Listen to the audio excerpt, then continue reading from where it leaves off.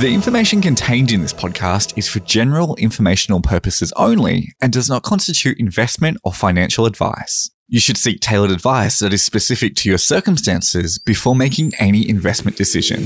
The Good Investing Podcast connects you with successful investors and business leaders who invest in or are experts in a range of industries, but do it with a difference. These leaders of industry are the best at what they do in their chosen field, but all have one thing in common. They are passionate about doing things the right way. They are not-for-profit pioneers. They are good governance experts.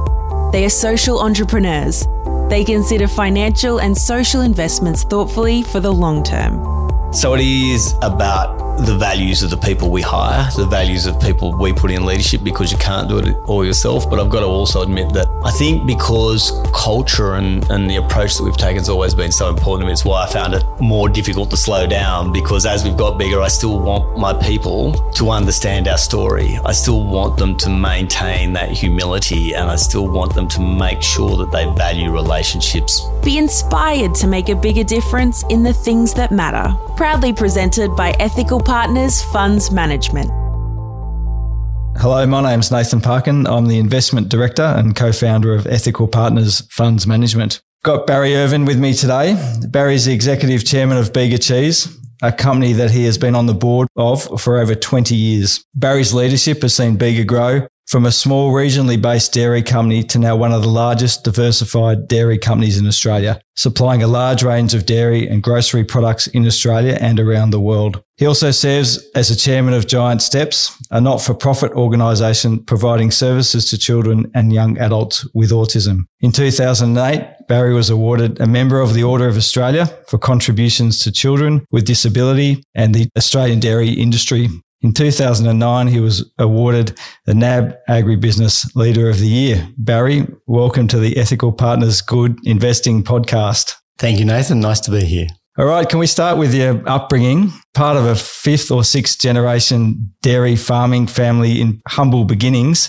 Can you just talk about that for a moment? Sure. So, look, Nathan, it was a let's just say a reasonably challenging upbringing, if you like. But not a lot of money, a lot of hard work. Basically, I think like a lot of kids on dairy farms, I was another labour unit from a very young age, and we didn't have a lot of money. But on the other hand, for a lot of that time, I didn't know we didn't have a lot of money, and I learnt to be very sort of self-sufficient and self-entertaining on the farm, and it was a tough upbringing, but one that when I look back on it, I don't regret anything in terms of that upbringing. And how do you feel those humble beginnings sort of shaped your life and also your career?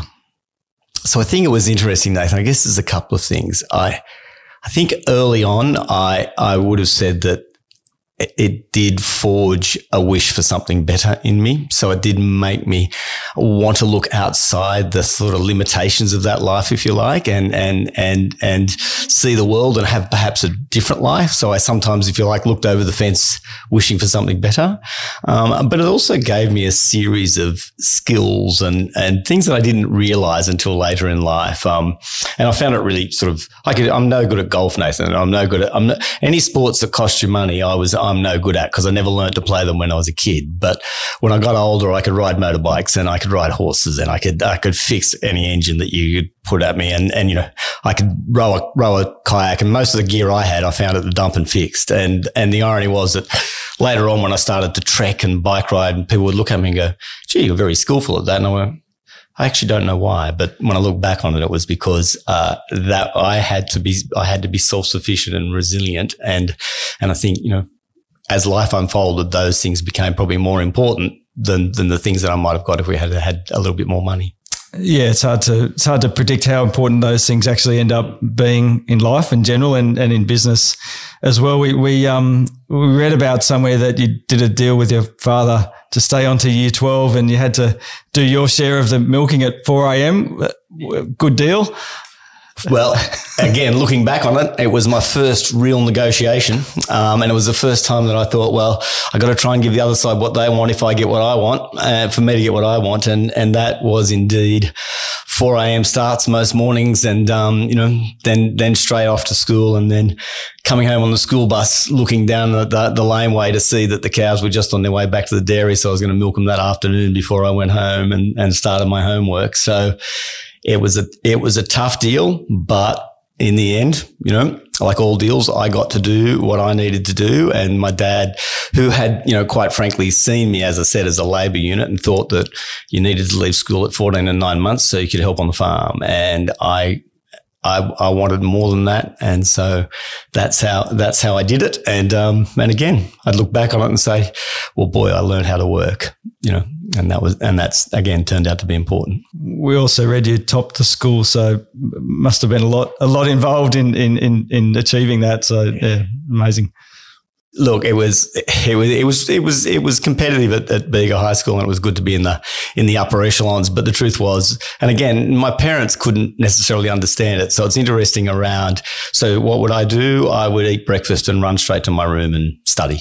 And then, at lunchtime, I'd eat lunch quickly and I'd go straight to my room and study. And I would do that at night as well. And my parents used to get irritated with me for locking myself in the room and studying, which I know would seem quite strange in this day and age. But, and look, and the truth is, Nathan, they were probably really irritated with me when I finished year 12, when they realised that there was an objective that I hadn't necessarily shared with them, and that I wasn't going to be going back to the farm straight away. You went and worked for a bank. I think. Yeah. And look, I'm one of those people that still thinks big institutions have an important role to play, especially for young people such as I was back then, that, don't have the means to perhaps go to university and go for higher education and all those things. And so I started in the branch of a bank, and the branch then transferred me up to Sydney and trained me and kept developing me. And I do actually believe in banks and government organisations and all those sorts of things that can give you a path. And to a certain extent, it's what I wanted Bega to be.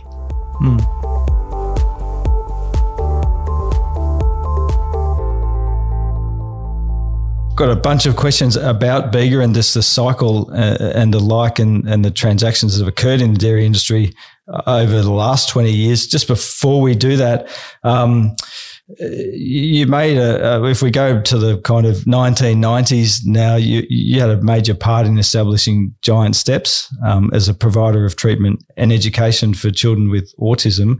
Now one of the leading organisations of its type in Australia. Can you tell us the story behind that and how you went about creating Giant Steps as a startup? Yeah, sure. So look, again, I always go, it's amazing what desperation will do, Nathan. So the truth is, my youngest son is profoundly autistic. And back 25 odd years ago, he was so profoundly autistic that even when we took him to special schools, they would look at him and say, there's not a place for him here. And there wasn't a place for Matthew anywhere. And so I began by obviously trying in Bega, and then trying in Canberra, and then trying in Sydney. And it's funny how sort of the simplest thing can liberate your mind. As I left the then autistic special school that said to me, we can maybe deal with him an hour a week. Wow. I was walking down the path, and one of the teachers ran after me and said, don't bring him here. And I said, I'm almost out of ideas. And she said, Barry, what you're looking for doesn't exist. and the irony was, two things. I couldn't believe I was the only one. And I did come across a small group of families that were trying to put something together. So I joined them, and very quickly, within 6 months, uprooted the whole family. I began to commute. I moved them to Sydney, and I began to commute from Bega to Sydney. And the way we did it as a startup is that we basically called on everybody we knew, called on the various skills that people had within that group and the various connections they had. And we got a derelict building on the old Gladesville Hospital site. We did our best to put it together. And as I said, all those skills I learned as a kid were suddenly valuable as I applied, my rudimentary building skills, but they all worked, and we asked our friends to help. And that was the beginning of Giant Steps. And we've, to be frank, we've continued to ask people to help, but in a way it is a style of investment. It's just, I always say, Nathan, it's the world's worst business plan for the world's best reason. And that's to look after these profoundly autistic kids that if we're not there, you will find them in lockdown institutions or perhaps locked away at home. So people invest in that plan, which is a different sort of plan than returns, but it's still an investment. And it's, we've been blessed with an enormous amount of support. Yeah, and a profoundly important investment as well. Do you know roughly how many people that Giant Steps has helped over that period? So it would be now moving into the thousands, and obviously, and our sort of test, if you like, Nathan, which will seem a little bit strange, is if we can keep families together. So it's not just about giving support to the autistic child or young girl or young guy or now young adult. It's about saying, can we provide support for the entire family? Because, quite often you'll see family breakdown, in those areas can be running at about 80%. And so us keeping families together is fantastic. So it's not just about making sure that the child is okay and well supported. It's about making sure the whole family is supported. So we have family psychologists. We have a mental health clinic on site. We have, all sorts of outreach services as well as the main service. So we've got 138 odd staff across Sydney and Melbourne now. And yes, serve some families for a short period, but some families such as mine, like Maddie, have gone right through all the programs, and we've been looking after some young adults now for the best part of those 25 years. That's a fascinating story, and it's something we have supported and will like to continue to do so. And I think that's something that we would encourage others to do as well. Just such a great cause, and the reasons behind it, and how you established that. A really great story. Moving forward, a couple of years from then, 2 years ago, almost now, you were diagnosed with cancer. You've talked a bit about that publicly. Obviously, came as a big shock. How did your work with Giant Steps help put all of that in perspective? So, look, I think there was two things, Nathan. One was, I would say, I was a typical male. I've been fortunate most of my life to, I had a handful of sick days my entire life, which seemed to me in my mind meant that I didn't have to go to a doctor, and I didn't. And so it all happened very quickly. So literally from the Wednesday to the Friday, I went from thinking I was perfectly healthy to being prepared for major surgery and then a long period of chemo. So I think in terms of Giant Steps, I obviously couldn't work at Bega Cheese at the time but I could keep my involvement with Giant Steps, and the whole culture of Giant Steps of being this sort of loving, caring, safe place was terribly important to me. So I used to, I had to do exercise, so I would set off walking to Giant Steps, and then I would sit with the staff, and they might be doing a submission or something, and I would go, well, let me try and write some of that for you or whatever else. And it was that whole sense of, which was, I think, the key to happiness sometimes is to put yourself second and to not be worried about yourself and perhaps worry about others. And so right through, in terms of coping with the treatment and the therapy, sort of keeping on going over to Giant Steps, and, sometimes hearing these little kids really needing help and watching staff be so careful with them. And indeed, they used to be so careful with me as well when I was sick, that I think it really helped me cope both mentally, but also physically. Obviously a real shock, but an amazing place to recover and putting yourself second like that just really puts things in perspective.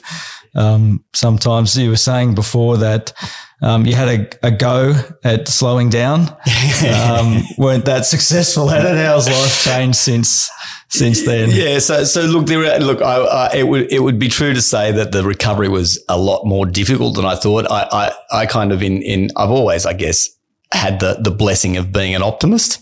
So I always thought, and if I was entirely truthful, when they first told me about the chemo, they said, you'll have to have intense chemo every 2 weeks for the next 6 months.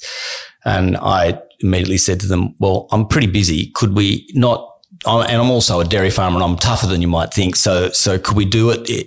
Could we do it every week for 3 months? Because I've got to get back to work. And they said, well, we're going to take you to the edge of death every 2 weeks, Barry. So if we tried to do that every week, guess what? You would die. And that same happened when the chemo finished. I thought chemo's finished. I'll have a quick break and I'll go back to work. As soon as I went back to work, Nathan, it was challenging, a lot of pain. I've still got significant neuropathy in my hands and feet that I have to manage, but, I keep thinking I get stronger most days, and I work out new ways. So it took me about 6 months to teach myself to write. I'm still trying to learn how to ride my bike, but I keep some things I just accept the change and go, I have to learn a different way. And other things I go, well, that's not going to change. That has changed. Just move on with life, knowing that you can't do certain things. But in general, the recovery, tougher than I thought, but the key word is recovery. I keep getting better. Yeah, and it is hard, or it's hard for anyone to know things have changed, and accepting that just a process. I think that's exactly right. It's a process, and I've in life I've learnt that sometimes it's best to let things wash over you. So the things that you can't change, you should just let wash over you. And I've even felt that way about. I've never been upset about, say, having Maddie as a profoundly autistic child. So Maddie still can't speak. He's very limited in what he can do. But I enjoy Maddie for who he is and for what he can do. And I've never felt upset or frustrated by Maddie's limitations. I just think and I think that, again, that's been something that's really helped me in my business life as well as my personal life, to just learn to let some things wash over you and the things and focus on the things that you can change. Yeah, an amazing way to look at things, really. One of my favourite sayings from a CEO that we knew well, that things are never as good or as bad as you think they are. And just thinking about the journey that Bega's been on, and you've seen many cycles in the last 20 years, I'm sure, in the dairy industry, lots of change. Bega's come out, or starting to come out the other side of a tough cycle in 2019. How do you, that philosophy, I'm sure, feeds into how you think about what you can't change at the bottom of the cycle, and do all the things that you can do, and let things move the way they're going to move. Yeah. So the way I sort of look at it, Nathan, is that information is really important, and these cycles, to a certain extent, they're not a surprise. They happen. And not only they happen, there are certain triggers, and you can actually start to see them develop. And for me, it's about preparing for them when you're going in. And so preparation is extraordinarily important. And so while you go, there are some things I can't change. There are some things I can prepare for, and there are some things I can manage really carefully through the bottom of the cycle to maximize my position as I come out. And again, so I don't get upset about the cycles because I know they're there. I don't surrender to them. I kind of try and put in place things that I think will help me do better than my competition, if you like, in those cycles. So sometimes it's not so much about, it's about performing to the best you can. So I kind of go, if I can outperform my sector in a low cycle, that's a good outcome. And, it might not be the outcome that we got at the top end of the cycle or whatever else, but it's a good outcome if I can outperform those in my sector, and it'll more than likely create opportunity for me. Yeah, that's a really valuable way to think about markets as well for us. Sometimes it just doesn't go your way, or things don't fall the way, or the cycle's against you, and you've just got to do what you can do and invest the best way you can at those times. I would say that Bega has been an astute buyer and seller of assets over time, over a long period of time, whether it's buying something from a competitor when the ACCC's blocked it, or whether an overseas buyer's been blocked and you've stepped in there, or whether you've bought assets that are in trouble at the bottom of the cycle. Is it, what sort of characteristics or things that help you do that? Is it and knowing when to act? When you see the opportunity, there's a great deal of courage in acting. Lots of people observe, but some act when they see things. And both sides of the cycle as well. Bega's actually done that. Is it a team of people? Is it a philosophy? Is it knowing those cycles? What do you think are the main things? So it won't surprise anybody, Nathan, for me to reveal that I'm a talker, and so I love to chat away about A, what I think the world can be, and B, both what I fear for the company and what my dreams are for the company, and I do believe in the sort of wisdom of the collective. So I actually believe in putting really good knowledge around me. I believe in keeping that knowledge for a long time, whether it's in terms of corporate advisory or whether it's even the executive team. I like new knowledge, but I like everybody thinking about what I'm thinking about with a diverse range of backgrounds and a diverse range of skills. So again, what's that all about? Well, that's all about going, this will help us prepare. And when the moment comes, we'll start from a better knowledge base and be more ready. We won't be perfectly ready, but we'll be likely more ready than our competitors, and equally we'll be more sure about the strategy required because we will have been thinking about this for a very long time. So I actually think reflective thought is really important, and to a certain extent, why I always sort of liked very physical activity like long distance treks or bike riding or even working on the farm, or even driving between Sydney and Bega. That was where I could do a lot of reflective thinking and then sort of say, right, I've had this great idea, and be very open for people to go, no, that's not a great idea, Barry. But so we've equally said no to things that I've actually thought we should have said yes to. So I also don't think all knowledge comes from me. I think it comes from that collective, but I do think I can inspire them to think about it and then give them the confidence to act. Yep. No, then that's super important because they don't come along every day either. Maybe every couple of years in a corporate sense. Yeah. And so I have I tend to have a very open mind as well, Nathan. So I kind of go, can we think about what other people are not thinking about? And I think some of the transactions we've done, especially when we were smaller, have surprised, and there wasn't a wish to surprise, but we were thinking about things that others may not have been. Yeah, maybe one of those times was when the industry faced deregulation in 2000. Lots of uncertainty there. The price of milk moving around. What was your reaction there? What was the opportunity in that time? Yeah, so that was a pretty fearful time, in all honesty, Nathan. We had a fair bit of debt. We were obviously still a cooperative. We were considered irrelevant to the Australian dairy industry. We were tiny and a long way from everywhere. But there was two things. I mean, one, the reason why we had the debt is that we just built Australia's, most modern by a long way cheese cutting, packing and processing plant.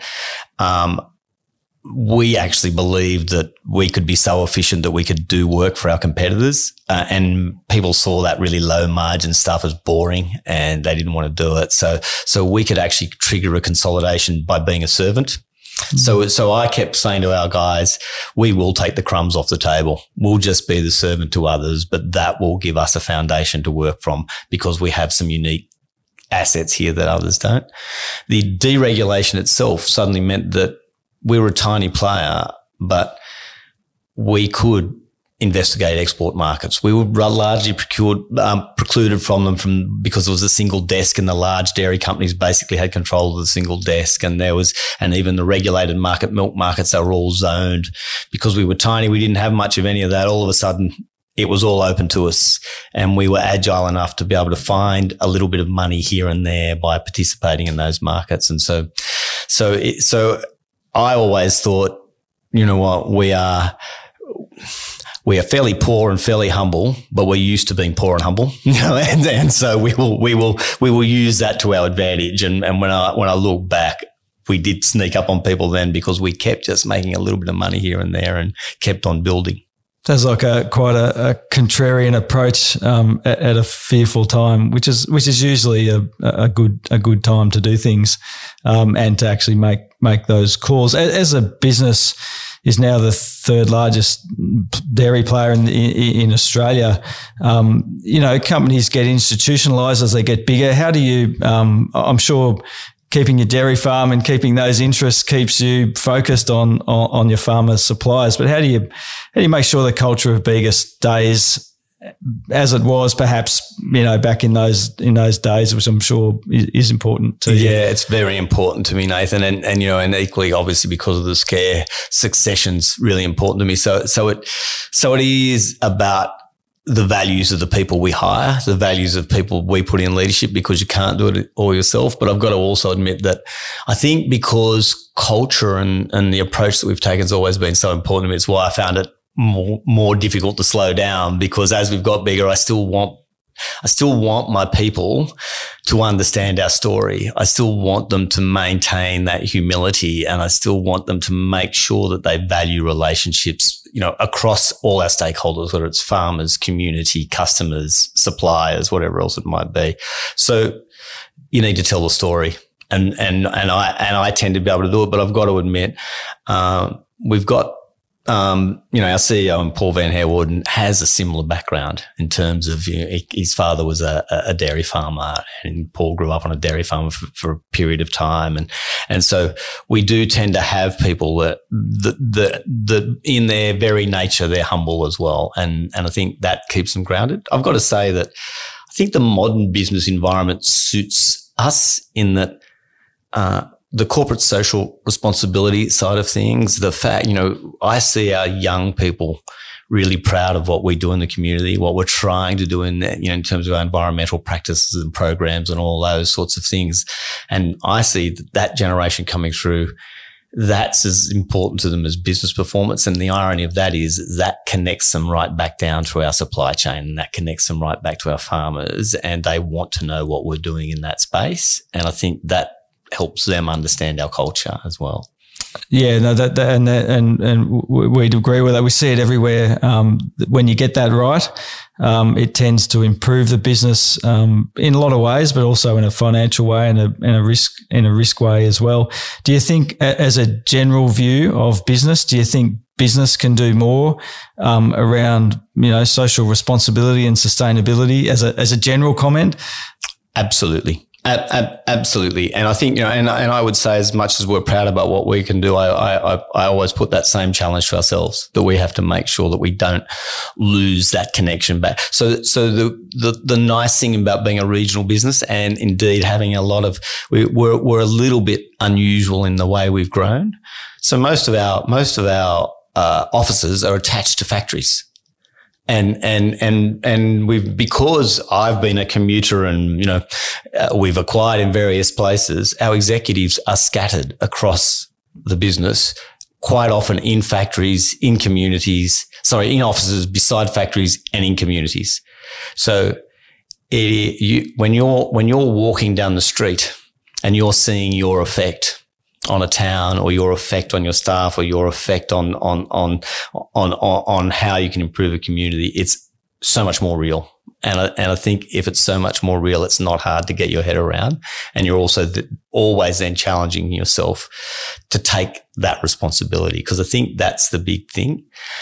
One of the things which sometimes I think I wish I could give myself a break, but if I see something, I immediately feel responsible for them. Or for it. And I don't think it's somebody else's responsibility. And I think that comes from living in small communities and living in regions. You kind of go, I have to do something about that. I can't leave it to somebody else. And which means that my answer to that question, that's a long answer, but it'll always be yes, because I think you've got to see it as your own responsibility. Yeah. But business has, as it's become more globalized, supply chains and the like, and we saw the effect of it last year during COVID in many ways. Supply chains were disrupted. Things had become unitized so broadly that there was no connection anymore between those places where business is done and where it might source things. And you take supply chains are so thinly run that one thing goes wrong somewhere else in the world and suddenly there's no product available, or people lose sight of where things are done.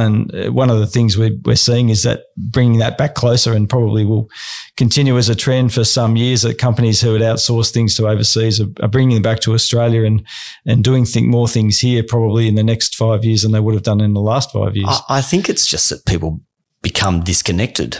They may not, it's an old term to say people operate in silos. It's not so much that they operate in silos, but they use subject matter specialists that that tend to say, well, that's happening somehow. I don't know how it's happening, but it's happening somehow. And that doesn't get alerted to them until it's almost too late. Whereas, again, the more you can, and, as we get bigger and bigger, it obviously becomes harder and harder, but the more you can, at least have a culture where the people that are out there operating your supply chain, operating your factories go, I think I might drop in and see Barry. There's a bit of a worry, or Paul or Adam or Mark or whoever it might be, or Antoinette, you would go, that's actually what you want. You actually want people that can ring the bell, but they don't just ring the bell to the person above them. They can feel free to ring it wherever they like, and nobody worries about it. Yeah, and that travel of bad news, how fast that travels, is often a really good measure of culture within a business. That if anyone wants to actually hear that quickly, we try and encourage that here as well. Just your latest acquisition, the Lion Drinks and Dairy business. You've been quoted as saying that's the business you always feared, and they have the products to beat us if they ever got their house in order. Well, now you own it. Just talk briefly about the reasons for buying it and the vision there for that business. Yeah, so Bega Cheese has long been sort of famous, if you like, for those longer shelf life products. Obviously cheese, but even infant formulas, milk powders, butter, all manufactured products that are stored for a long time, tend to be more commoditized. So you're therefore competing against products from around the world that can take your shelf space, or your customer. Whereas Lion has got that significant distribution network, can reach out to customers from corner stores and service stations as well as retailers. They're dealing with a fresh product that they're moving every day. It's in the higher value segments of, flavored milks, yogurts, cream, white milk, obviously. And I always thought that those higher value products, well managed, you had greater opportunity to diversify your customer base, but you also had greater opportunity to reach many, many more customers more regularly. Now, I feared that if you get those supply chains right, they are higher value products. It's going to be really hard for a manufacturer who's got a lot of inventory, who's storing it for a long time, who's got actually a more significant cost base in a lot of ways, to compete. Now, putting them both together. So what are we really, if I was describing Bega Cheese in a really sort of technical or cold term, we just fractionate milk. We take milk in and we break it up into its various component parts, and we do something with the fat and we do something with the protein, and we put it into a variety of products and store it. So we know about the value of milk, from its highest value proteins such as lactoferrin to its lowest value pieces, whole milk powder. Lion knows about the customer and retail and getting to a customer quickly and how you access them and whatever else. And they know fresh product really well. So if we can actually maximize the value of that litre on the way through the supply chain, as well as then going out to the supply, we should have a business that can compete against virtually any other player in the market. And that's the attraction. But that was what I feared. Yeah, no, that's a fair comment, and that's a good opportunity. Now it's in your hands, and bought at a time again where others couldn't or wouldn't buy, and you stepped up to the plate.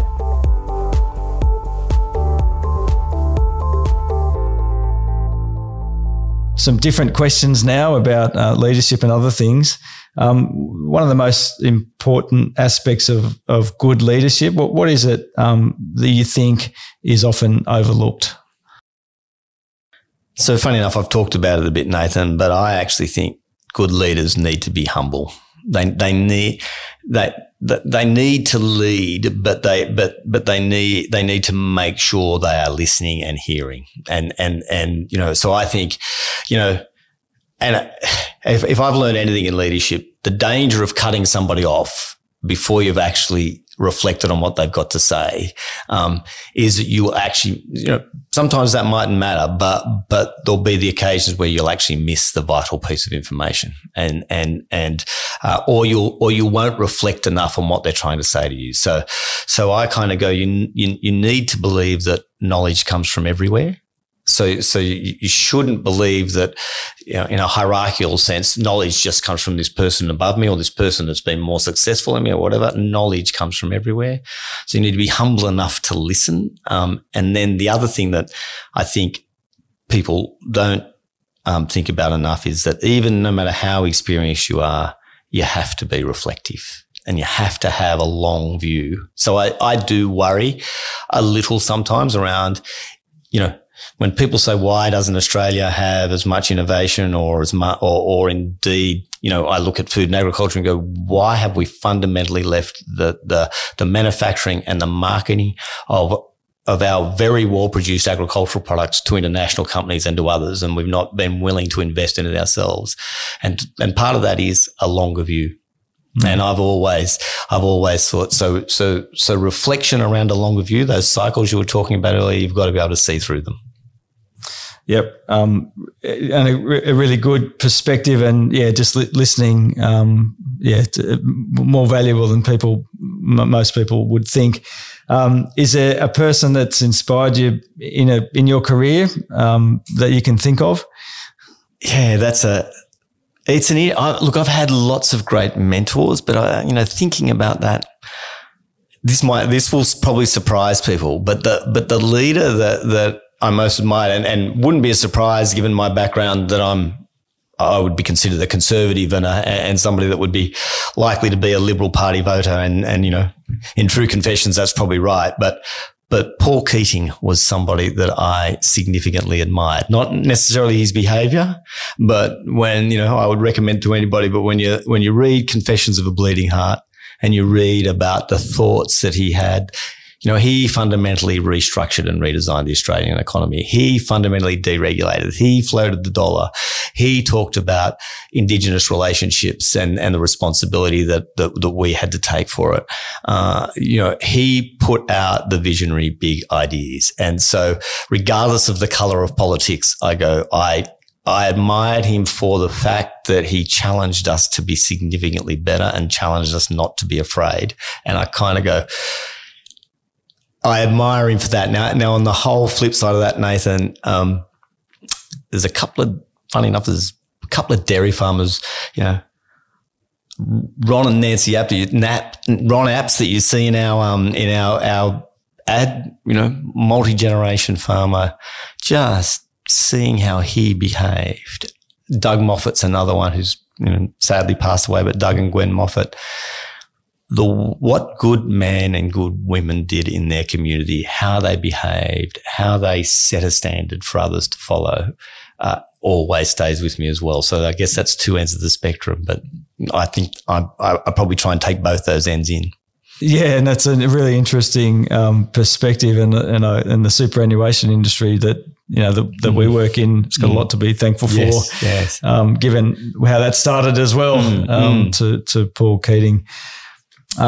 Is there any advice that you'd give your younger self now that you that you maybe didn't listen to then or wouldn't have thought about? Well, it's funny, I think in to my younger self, that period of time where I was really sort of going hard, if you like, and really trying to grow my farms, grow Giant Steps and grow Bega Cheese. I think if I look back on then, the irony was it wasn't necessarily too detrimental.